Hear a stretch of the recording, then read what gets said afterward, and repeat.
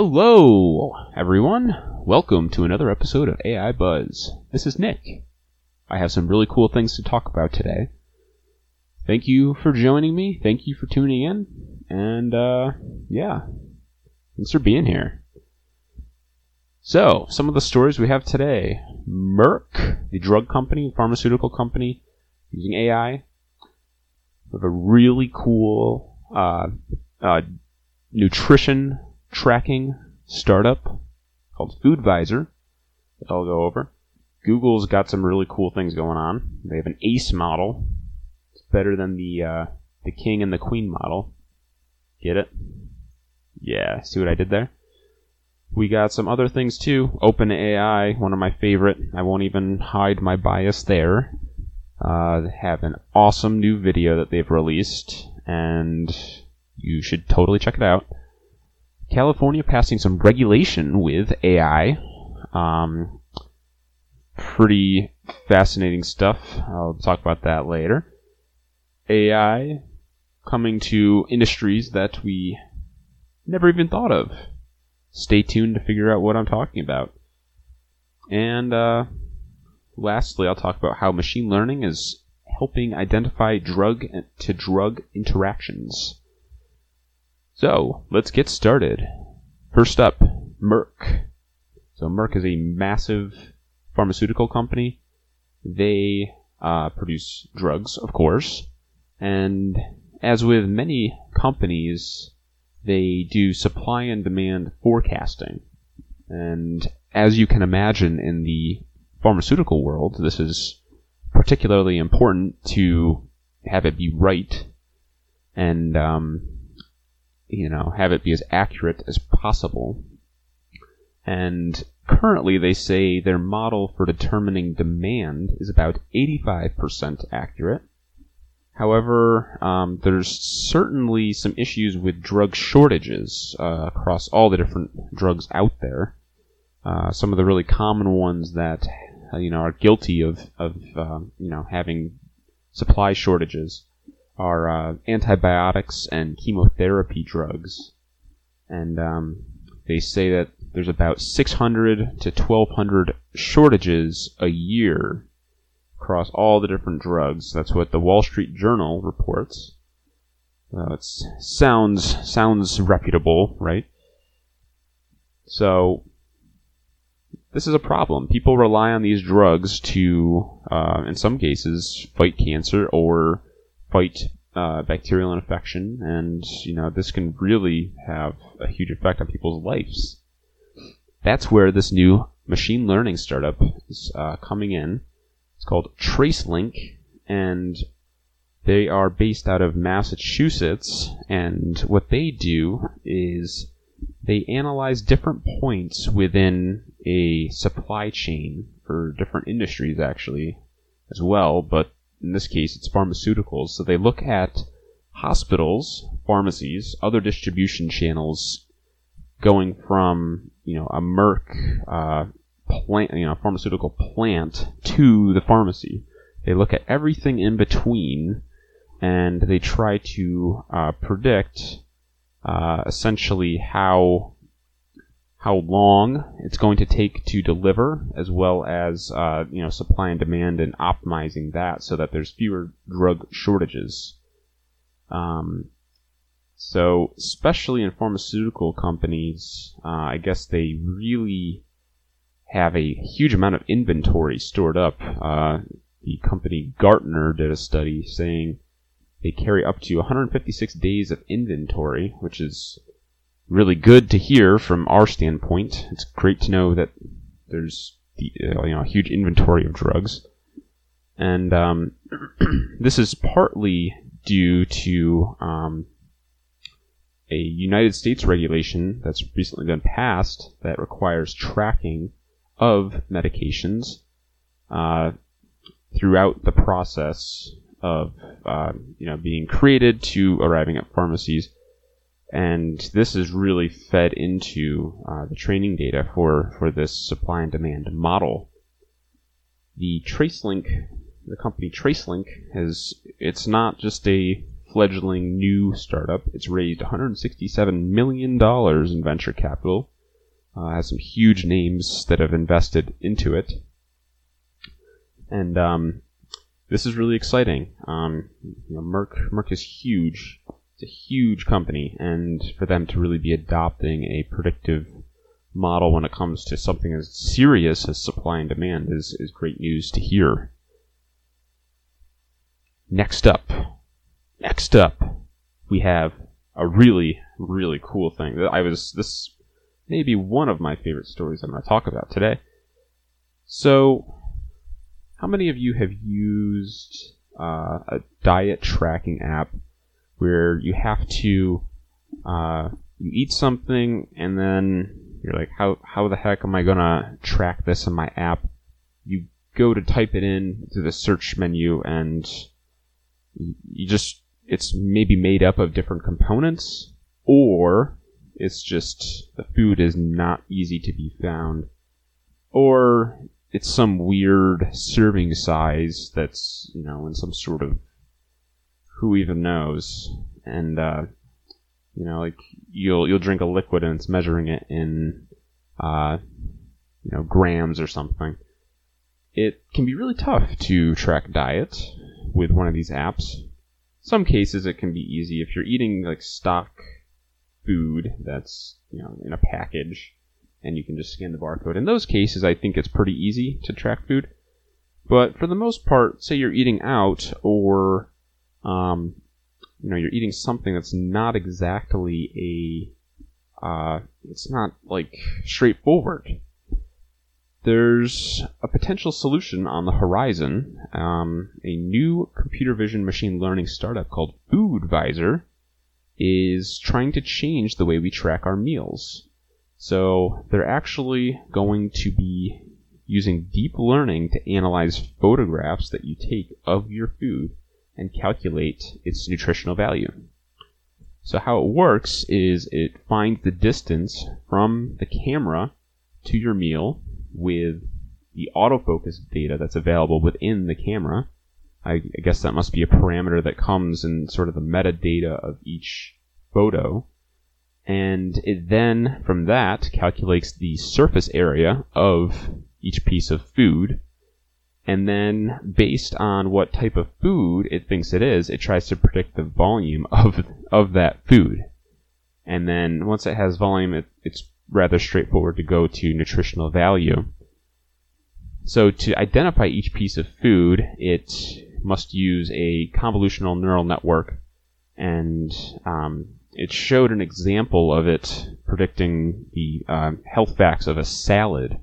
So each piece of the salad, it actually was able to pick out. It had the lettuce, I think spinach, tomatoes, and other components of the salad, and each of those were kind of picked out, and each of those nutritional facts were returned. So this app, it's apparently working rather well, and as it continues to improve, I think it's really going to catch on, because there can be really a lot of resistance to using one of these diet tracking apps. And any resistance that someone encounters in, like, the health world is a huge deterrent. The app's already been downloaded 1.8 million times, and foreseeably as more users, it actually uses as an option for people to label their meals by hand as well. So as people label photographs, that's going to improve their training data set, and I think the model will continue to improve.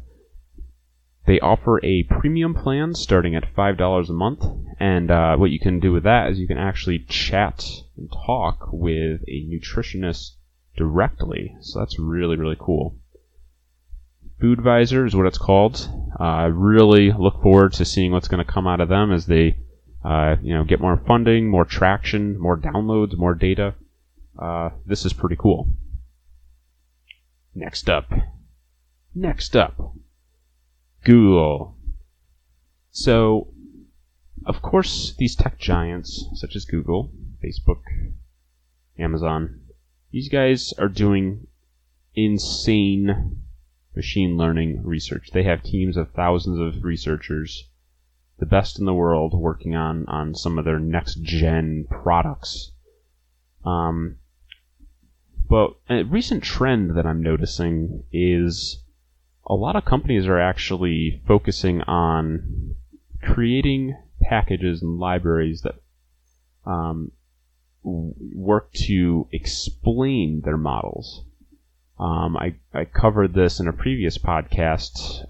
Facebook has a new library called Captum. Can be integrated with their deep learning framework, PyTorch, and it works on trying to explain what the heck is happening in a model. And we are seeing something similarly from Google, which is really cool. This seems to be a trend amongst some of these big tech giants. And that's great news for us because so many times, machine learning models are treated as black boxes. And, it spits out a result, a prediction, and you in some cases, you're not supposed to, but I think in practice, many people will say, oh, okay, I have a prediction, let's go with it. You really need to dig into how the prediction was made and what the model was looking for and all of that. So these new releases from these companies are really going to assist in educating the human sort of aspect of creating a model. So in conjunction with Stanford, they created this automated concept-based explanation model, ACE, and it's going to extract insights from models, and it's ideally going to be useful for humans. And what they found is that models can be really sensitive to just changes in single features, especially if the feature is a really important feature. So what this ACE model is attempting to do, it's looking for groups of features that kind of define a category of image. They worked with image data in this study that I read about, and they create these composite concepts that are made up of several different features, and they train a model on these different categories rather than just individual images. And so what they're looking for is extracting concepts from these categories. And some of the groups they looked at were groups of basketballs or vans. There's interesting groups there. But a good example of kind of how it worked is with the group of vans, they, all those are a van, but it identified that there was an emblem on the vans that signified that they were police vans. So it had a police department emblem on it, and it found that they're police vans. So that's kind of the police emblem likely looks very different amongst all these photos, but it learned the concept of a kind of emblem on vans that, kind of was characteristic of that class. So they picked a total of 100 different classes, and they actually used their ImageNet model as kind of a base. So Google has their own ImageNet model trained on tons and tons of images. The team says the model still has a lot of room for improvement, and they're trying to continue to extract out higher level concepts from these categories.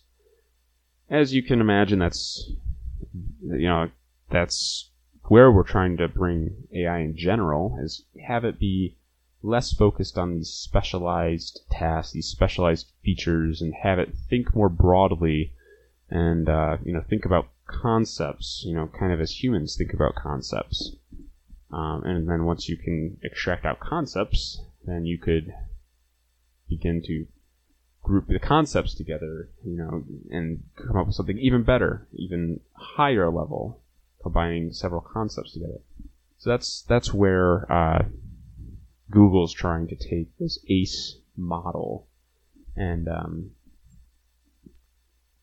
the ACE model is pretty cool. There's a new paper that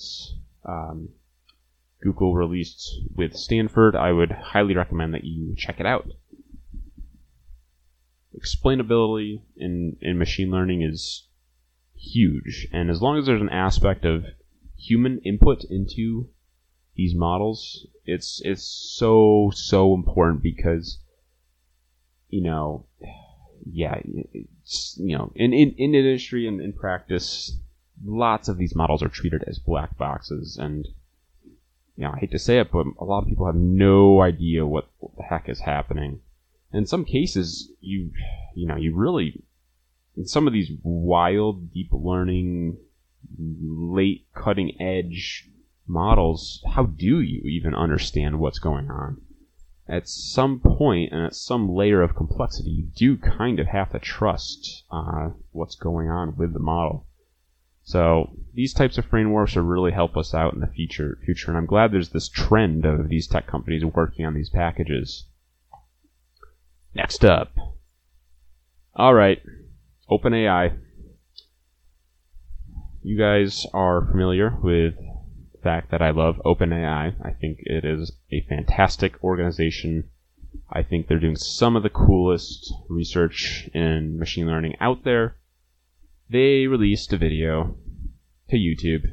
Every time they release a video to YouTube, I get really excited, because they only release videos and big press releases when something is really, really cool.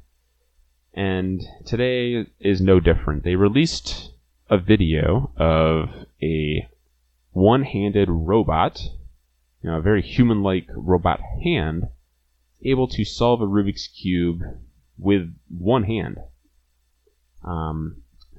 So check out this video. You just go to YouTube, type in OpenAI Rubik's Cube. It'll pop right up. And it's showing and demonstrating several really cool breakthroughs, and just how good this technology is getting. So it's not a pure software project that they're working on. Of course, it requires a lot of robotics and mechanical engineering and stuff to actually make this robot hand be able to do this. But it's of course using computer vision and computer vision to see how to solve this Rubik's Cube, and then it's using it's relying on the robotic capabilities of this hand to actually go ahead and then solve it. So it's nothing remarkable in terms of how quickly it solves. It's not breaking any records. It takes about 4 minutes, but just a awesome story. I love OpenAI. I'm sorry. I'm biased towards OpenAI. I'll admit that right now. I think they're great. I think they're doing some of the coolest stuff out there, and I'm not ashamed of it. So please check the video out. It's awesome. As with a lot of this stuff, it's fascinating to think about where it's going to go. This is perhaps one of the early developments in that area. I would not be surprised at all if in a year we see the same hand solving this in 1 minute, or if we see two hands solving one in very quick times. It's cool to think about where this is going. Enough about OpenAI, Nick. Come on. Cut it out. Next up. California passing regulation and laws against deepfake technology. So I've talked several times before about how dangerous deepfakes are. Everyone is pretty much aware that this could really cause some issues. If you're deepfaking a political or a social figure, you can really cause some chaos, wreak some havoc. Seems like theoretically a war could be started if one country does not sees a video of an opponent waging war. This stuff could get really bad. So not good. Not good at all. Fortunately, California, the state, is recognizing that this is a huge problem, and they've recently passed bills that, kind of against deepfake technology. So they've passed bills that allow victims of deepfakes who've been put into pornographic images and videos to actually sue and have those videos taken down. Apparently, there have been many celebrities that have been deepfaked into these pornographic videos, and they've passed legislation that allow these victims to take some action and get those videos taken down. So it's great that California is really recognizing that this is a big issue. Yeah, deepfake technology is really, really freaky. If you watch some of the best deepfakes on YouTube, yeah, you can't tell it apart. You really can't. I'd recommend checking some of the like the Mark Zuckerberg one. That's a pretty wild one. There's a Nancy Pelosi one. You know, these things are not. It's not like what you'd think. It's not like all glitchy and choppy. It literally looks like it's the person. So scary stuff. So AI, it's really breaking into all kinds of different industries, and we're finding it being used many different spots. Every day I read stories. Every day I listen to interviews, watch videos. Keep up with the latest. It's being applied all over the place. It's farming, finance, healthcare. One place I never thought AI would be applied is at Outback Steakhouse. Outback Steakhouse. Everyone's favorite Outback Steakhouse. So, this is an awesome story. They are looking to use machine learning technology. They're relying on a company called Presto, which uses computer vision technology, and it has a series of cameras, I guess, throughout the restaurant and the establishment to analyze the goings-on at the restaurant. So it analyzes employees, so like managers and waitstaff, as well as customers, and its goal is to reduce blind spots at the restaurant. So ideally, if you're in a corner that's kind of out of sight from a waitress, and she or he has kind of forgotten about you, this technology at Outback Steakhouse could potentially see that you're not being taken care of, and can actually alert employees in real time that they should go and check in with you or go and check back with you. So it's trying to eliminate these blind spots and reduce the wait times that people kind of have when they're waiting around for the check, or they're waiting around for someone to come and take their order. The company says that there's no privacy concerns. They say that footage is deleted programmatically after 30 days, and it's not tracking anything that's personally identifiable. Must just say, oh, there's a customer there. Maybe it learns the employees, and then it can then say, well, everyone who's not an employee is likely a customer, and just doesn't put your name on there, or so they say. And this is a pretty cool development in the world of AI, how it's being applied in Outback Steakhouse. Really cool stuff. Even these, another one that's applying machine learning into their business model is Dunkin' Donuts. I myself have extensely tested out their Dunkin' Donut Perk app. And funny enough, I pay to test their app, because I get a daily coffee from them every day, because Dunkin' Donuts is the best. Anyway, I digress. Behind this app, Dunkin' Donut Perks, they have a really rather good machine learning algorithm that's analyzing your buying patterns, and it will send you offers at certain times throughout the day based on your buying history. So just really cool to hear about, restaurant chains such as these applying machine learning into their business models. It's being adopted everywhere, people. This is wild. Well, that's about everything I had for this episode. Quick recap. We talked about how Merck is using TraceLink to improve their supply and demand models. We talked about how FoodVisor, this new startup's able to track some of your diet choices with photographs. Google is acing explainability with their new ACE model. OpenAI solving Rubik's Cubes with one-handed robots. My gosh, that's nuts. California passing laws against deepfake technology. I'm really happy to hear about that. And AI coming to Outback Steakhouse. Guys, this is an awesome time to be alive with AI technology, machine learning. Can't wait to see where this goes in the next few years. I will be back very soon. Thank you so much for checking in another episode of AI Buzz. This is your host, Nick. I will see you soon. Bye.